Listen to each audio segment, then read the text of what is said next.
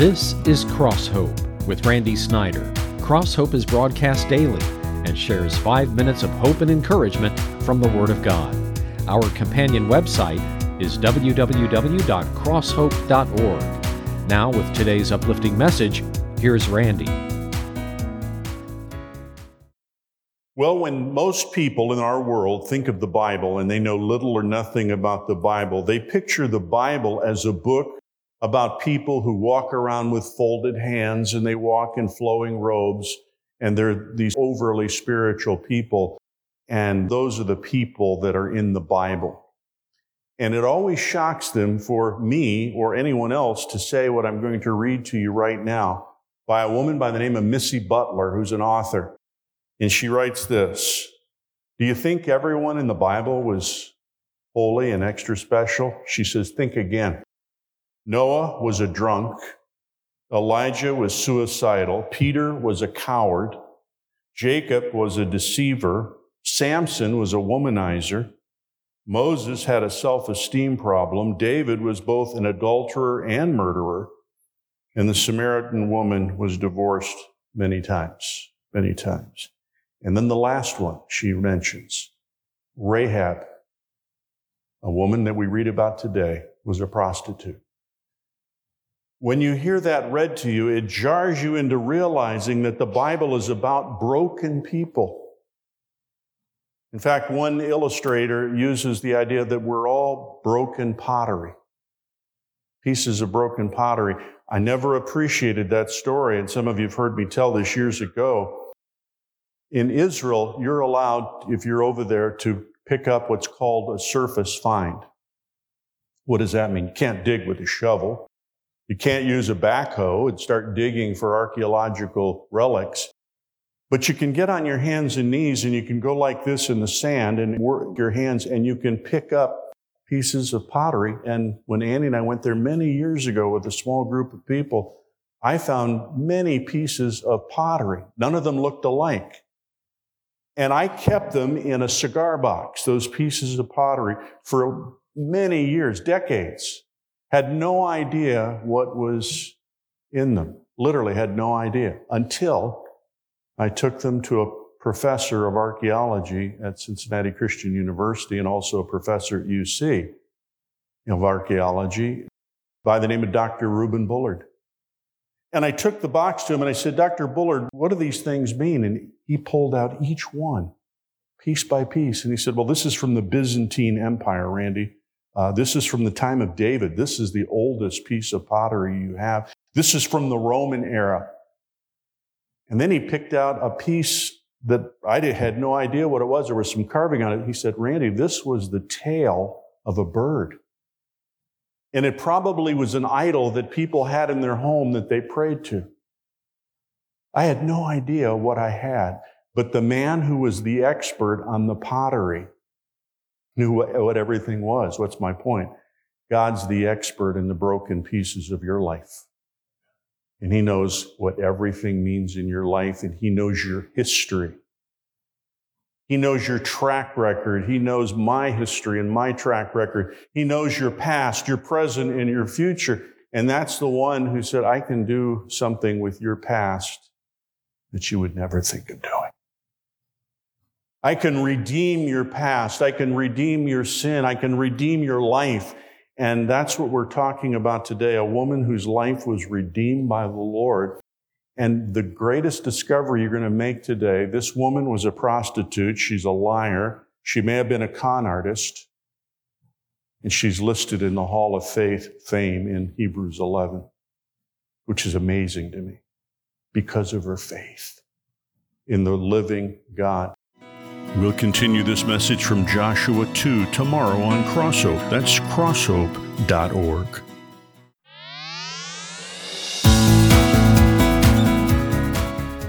We're going to talk about the importance of just believing in God and what it means to your life and to your eternity as we look at the woman named Rahab in Joshua chapter 2. We're preaching this series called Successful in Whose Eyes? Mike Vogt will put up the signs around the building. That's the title of the series. Successful in whose eyes? You may be successful in your own eyes, and the Lord says you're a failure. You may be successful in the mind of a coach or the mind of a teacher or the mind of a coworker, but the Lord says, no, you failed in the most important area of your life, your spiritual side. So let's read about this woman. We're going to break this down into sections, read a few verses and talk about it. Chapter 2 goes like this. Then Joshua, the son of Nun, remember he's in charge now, secretly sent 2 spies from Shittim. Go look over the land, he said, especially Jericho. So they went and entered the house of a prostitute named Rahab and stayed there. Why would these men go into the house of a prostitute? Good place to hide. Strangers coming and going, nobody thought a thing about it, so there was a strategy to that. The king of Jericho was told, look, some of the Israelites have come here tonight to spy out the land. So the king of Jericho sent his message to Rahab. Bring out the men who came to you and entered your house, because they have come to spy out the whole land. But the woman had taken the 2 men and hidden them. She said, yes, the men came to me, but I did not know where they had come from. At dusk, when it was time to close the city gate, the men left. I don't know which way they went. Go after them quickly. You may catch up with them. But she had taken them up to the roof and hidden them under the stalks of flax she had laid out on the roof. What did she just do? She lied to a government authority. So the men set out in pursuit of the spies on the road that leads to the fords of the Jordan. And as soon as the pursuers had gone out, the gate was shut. Before the spies lay down for the night, she went up to the roof and said to them, this is the most important sentence out of this chapter, so please listen to it. I know that the Lord has given this land to you, and that a great fear of you has fallen on us, so that all who live in this country are melting in fear because of you. We have heard how the Lord dried up the water of the Red Sea for you when you came out of Egypt, and what you did to Sihon and Og, the 2 kings of the Amorites east of the Jordan, whom you completely destroyed. When we heard of it, our hearts melted and everyone's courage failed because of you. For the Lord your God is God in heaven above and on earth below. Listen to that again. I'm going to stop right here. For the Lord your God is God in heaven above and on the earth below. This woman called Rahab is one of the most interesting characters in all of the Bible.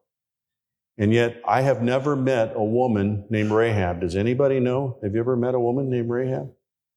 Seriously, I'm not joking. I have never heard of anyone called Rahab. And yet, people say, well, it's because she was a prostitute and she was a liar and she was a deceiver. She was. But she was also a person of faith. And I'm amazed at ministers who want to argue about her morals when they need to be talking about her faith in the Lord. They need to talk about the belief she came to, because this was no small thing for her to say, the Lord, your God, is God. That's exactly what happened to her. She said, the Lord, your God, is God of heaven and earth. That covers it all. To acknowledge God as the God of heaven and earth, He's the God of everything.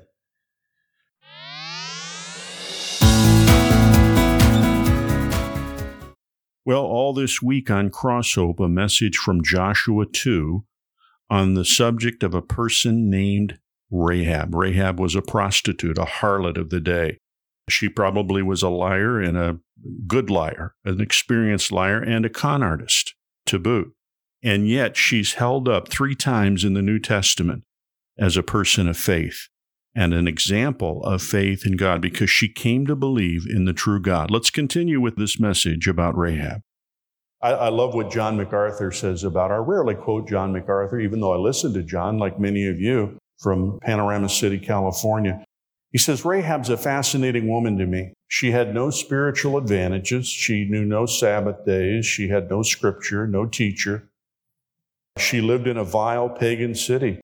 She had the heart of a prostitute. She was, though, in spite of all that, like some beautiful pearl lying within the rough, ugly shell somewhere in the weeds and rocks at the bottom of the sea. But God could see through all the debris to the true faith. And her true faith drew her to the truth of God and drew her to accept the warnings of God, to fear the judgment of God, to long to be spared by God's mercy. And her faith is seen in the most important statement that she made. I know that the Lord has given you the land, and I know that the Lord God is supreme. My point in telling you this is while we're focused, or many people are focused on the bad things that Rahab did, don't forget the big thing is she acknowledged God as God. And that's no small thing. You've got to come to the place in your life, if you haven't already, that you acknowledge that God is the God of heaven and earth, which means He's the God of everything.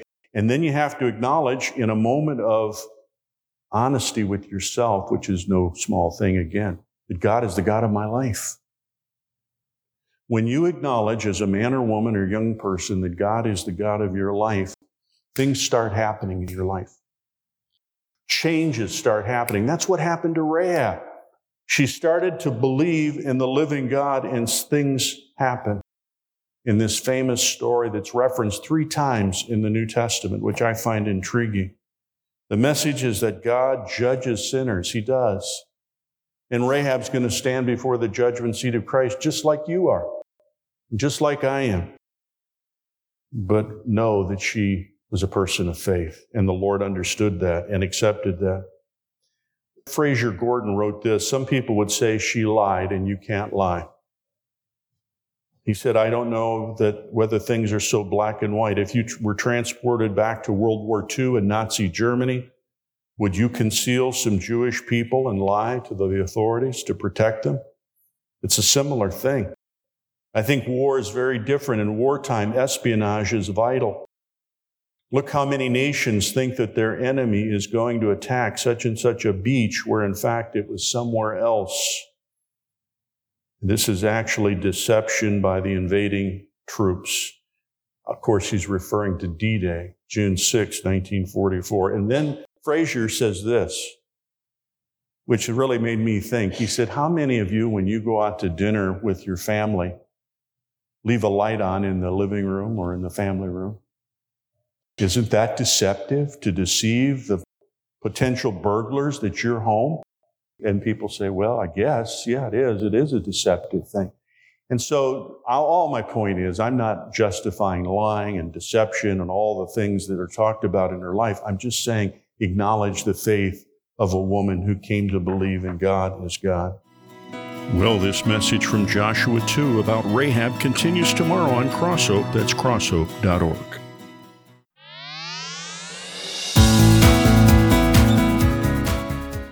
I love this story. Some of you have read the stuff of C.S. Lewis. George Sayer, S-A-Y-E-R, was a biography of C.S. Lewis. And he used to take walks with C.S. Lewis. And he said, Lewis was a great walker. Some of you know what that means. You love to walk. And C.S. Lewis loved to walk with his friend, George Sayer. One day when they were walking, a fox came exhausted and bedraggled out of the woods and ran by them, trying to escape hunters behind him.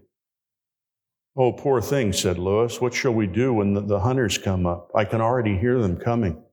I know, I have an idea. He cupped his hands and shouted to the first riders that came up out of the woods. He went this way. And he pointed in the wrong direction, the opposite direction. And the whole group of hunters followed that misdirection that he gave. There followed a discussion with George Sayers when lying was justifiable, but he boasted delightfully, C.S. Lewis did, later to my wife, he said, George Sayer, that he saved the life of a poor fox and showed no trace of guilt. He said, I'm not so sure that that was a lie that passed muster. And then he ends, but what of it? I don't know what to say about it. And his point was this: we do things that are technically wrong, but yet who would question the great faith of C.S. Lewis, that great author who wrote Mere Christianity, just some great books about the Lord. When it's time to examine Rahab, you'll find a remarkable woman who demonstrates a remarkable faith, but God's forgiveness is more remarkable. Now, here's the real rub, which somebody pointed out. Some people have trouble with this because they have trouble with forgiveness. Some of you would never forgive Rahab, and you know it. You would never forgive a woman named Rahab for what you did because you wouldn't forgive perhaps somebody in your own family. You wouldn't forgive a brother or sister. You wouldn't forgive a parent. You wouldn't forgive a son or daughter. And we know the drill when it comes to forgiveness. Christian people have trouble with forgiveness. Forgiveness is hard for even Christians to accept. We're not nearly so inclined to forgive as God is. Nor are we inclined to forgive sins that come again and again. But contrary to what a lot of people believe, God is a God full of forgiveness, full of grace, and full of mercy. God full of grace, full of forgiveness, and full of mercy. What does God forgiven in your life?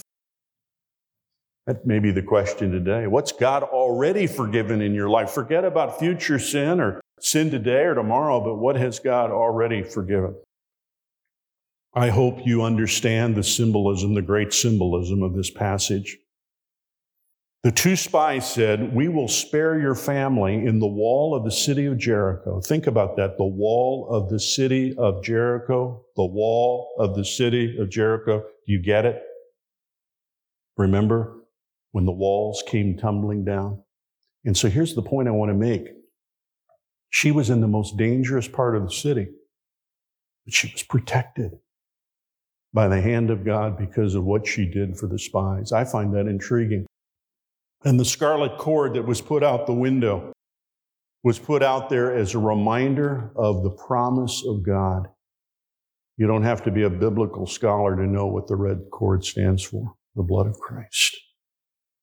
It was a pre-type of pointing to the cross, that people who are covered by the blood of Christ are protected and they're forgiven of sin because of the blood of Christ. That's the message. And this message will conclude tomorrow on Crosshope. That's crosshope.org.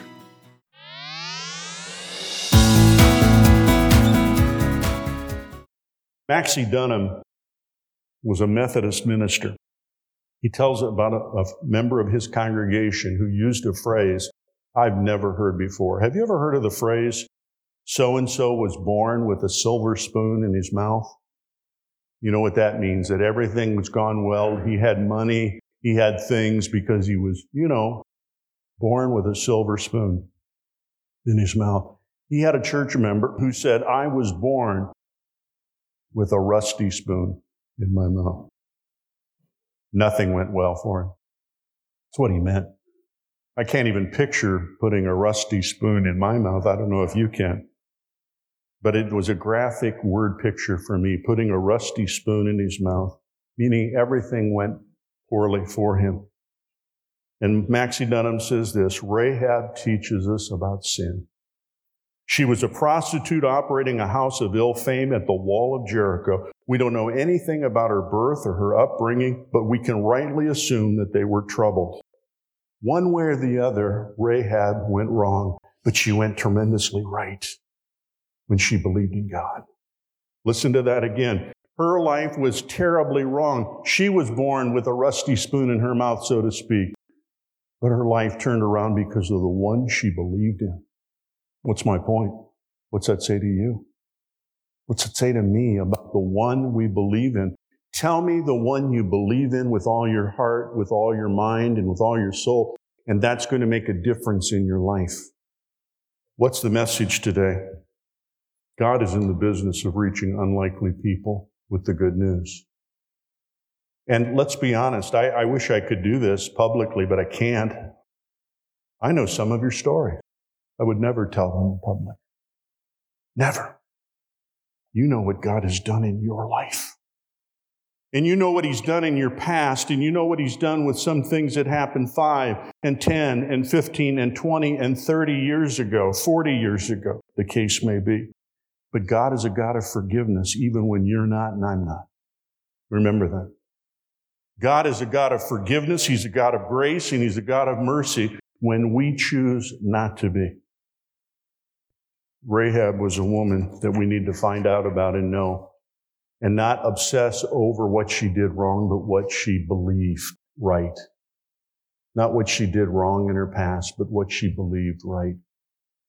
someday you're going to stand before the living God. So am I. And I think I'm right from what Jesus said in the Gospel of John. What's going to matter? Did you believe in the one God the Father sent, Jesus? And it won't matter the moral codes we followed. It won't matter how businesslike we were in dealing with people. It won't matter how gracious we were in dealing with other people. What will matter is, did you believe in the one the Father sent? His name is Jesus. That's why yesterday when I did a funeral for Norma White, some of you knew Norma, 88 years old, the greatest thing that I could say about her was that she believed in Jesus Christ. I have noticed through a minister friend of mine in Chattanooga, Tennessee, Ben Hayden said, Randy, you'll notice the longer the obituary, usually, not always, but the longer the obituary, the less is said about Jesus Christ. It's all about, he did this, and she belonged to this organization, and he served this company, and she served this company, and it's all about the accomplishments and all that matters in eternity. Your obituary is, he believed in my son, and she believed in my son. You've been listening to Cross Hope with Randy Snyder. For more information about this ministry or to re-listen to any message heard on this broadcast, go to our website at crosshope.org. Be sure to join us at this same time each weekday or listen at www.crosshope.org. Cross Hope is listener supported and is produced by Cross Hope Ministries Incorporated.